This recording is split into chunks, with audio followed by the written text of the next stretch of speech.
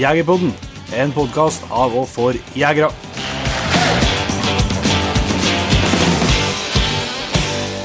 Hjertelig velkommen til denne smakebiten av den nyeste episoden av Jegerpodden. Denne episoden her deles eksklusivt i sin helhet med Jegerpodden Patreons, men her skal du få en liten smakebit. Ukens gjest er Robert Salomonsson, en velkjent jeger for mange fra Sverige, som i mange år har gitt oss fantastiske jaktfilmer, både med rovdyrjakt og ikke minst elgjakt og toppjakt. Vi prater med Robert om nettopp de jaktformene, men hovedfokuset er på hans topphund som han har hatt gleden av å ha med seg i skogen i mange år, Urak. En fantastisk hund med noen helt utrolige egenskaper og en av de virkelige hundestjernene på himmelen i dag. Så hvis du vil lese mer om Urak og hans historie, så er det vel verdt å sjekke episoden. Hvis du også vil gjøre hele episoden, så er du hjertelig velkommen inn i P3-jaktlaget du også. Du finner lenker til registrering i beskrivelse av episoden. Da får du samtidig tilgang til alle andre episoder vi har gitt ut. Du får ekstra god pris i nettbutikken vår. Bli med i trekning av fine premier. Blant annet skal vi forhåpentligvis trekke en heldig vinner som stikker av med en Blaser R8 Ultimate Leather Jegerpodden Edition, den eneste av sitt slag, som vi skal forhåpentligvis få gitt bort gjennom et spleiselag med Blaser Norge. Så ta veldig gjerne og bli med der. Hvis du ikke ønsker det, så er det jo selvsagt helt greit. Da er vi tilbake neste vekka med en vanlig episode igjen, så får du kose deg med smakebiten så lenge.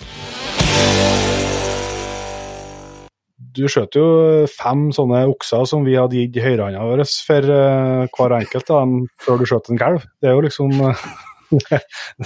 Jag har ju en extrem fördel och en extrem tur att jag bor där jag bor och att jag har de, om man säger, kamraterna som jag har. För många av de här som jag jagar med, som ni säkert ser, det är ju samebymedlemmar och med samer som jag jagar och följer med.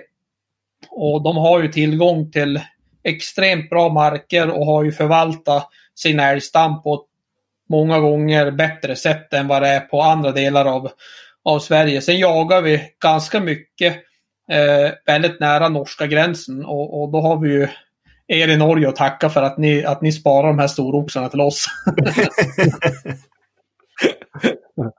Där skjønner jeg at det er vi som sparer storokser og fikser det til dere, men det er jo spesielt et av elgfilmene. Da er vel Nathalie som filmer der de skjøt det kommer først en 10-taggare, og så kommer det et monster av en elg bak. Ja, precis. Kommer knallende rakt fra Norge. Ja. Men er det den største elgen du har sett? Ja, om man säger i nutid. Det är inte jättevanligt nu med såna där riktigt stora oxar. Alltså det har ni, jag vet inte, har ni säkert märkt där också. Framförallt i Sverige, så idag att skjuta en stor jäkla 20-taggare, det är det hör inte vanligheten. Det är inte ens säkert att man jagar lika mycket som jag gör och jagar en hel höst att du ens får komma i kontakt med en sån stor älg. Så jag kan säga nutid är det den största älgen jag har varit med. Ja, det är ju Urak i mångt och mycket, eller egentligen största delen som man har tackat man sitter här idag. Och att man har och kan bedriva den här verksamheten man gör, för det är ju egentligen med hjälp av Urak då som allt det här startade. Det var ju den här rovdjursjakten med Urak och Pelton som drog igång det här första sponsorsamarbetet som jag fick, som ledde till föreläsning, som ledde till en tanke att jag kanske skulle hitta en möjlighet att kunna kanske leva på det eller dra in någon sorts inkomst på det, och så släppte jag en film, och på den vägen är det ju. Så ja, han gick ju bort för oss här i början av hösten, men det är ju ganska precis 15 års tid så har han ju varit en ständig följeslagare. Jeg får litt gåsehud bare du forteller, men hvis vi starter helt tilbake, skur tida 15 år tilbake, Robert, hvordan endte du opp med han?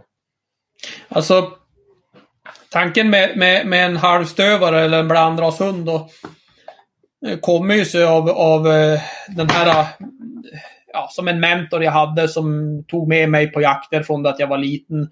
Då inte farsan hade tid eller farsan var på jobb. Så var det en gubbe då i grannbyn som hette Leif Kristoffersson, och han tog med mig på jakter, och då var det med träskällare med finspets på jakter för tjäder då. Och då sa han det, Leif, till mig. Du vet, Robert, hade jag varit 25 år idag, han var ju på den tiden då när jag jagade, så var ju han långt över medelåldern. Han var ju pensionär då. Och då sa han det till mig att har jag varit 25 år idag, Robert, då har vi skaffat varsin halvstövare, och så har vi satsat helhjärtat på att jaga rovdjur. Och det där minns jag han berättade för mig, och han sa, och han drömde sig bort och fantiserade om de här jakterna, och då väcktes en liten tanke. Sen var det en kollega på jobbet. Jag jobbade då som virkesköpare jag hade de planerna. Jag började lite grann som virkesköpare, men som tipsade mig då om en parning som skulle ske då med en väldigt duktig Laika, och så sen då var det en blandrastik då, en halvstövartik. Och då rådgjorde lite grann med farsan hemma och höll på att fundera lite grann, och så slutade det med att boka en valp då från den här så kallad halvstövarparningen. Och det där var det mot kusten, mot Skellefteåhållet.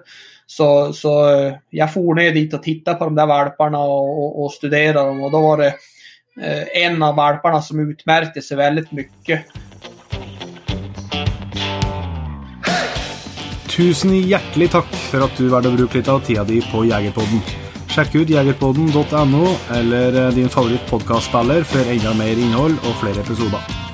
Følg også Jegerpodden på Facebook og Instagram, og ikke minst, husk å fortelle alle gode venner, familie og tilfeldige forbipasserende om Jegerpodden, sånn at vi får spredd det glade budskap videre.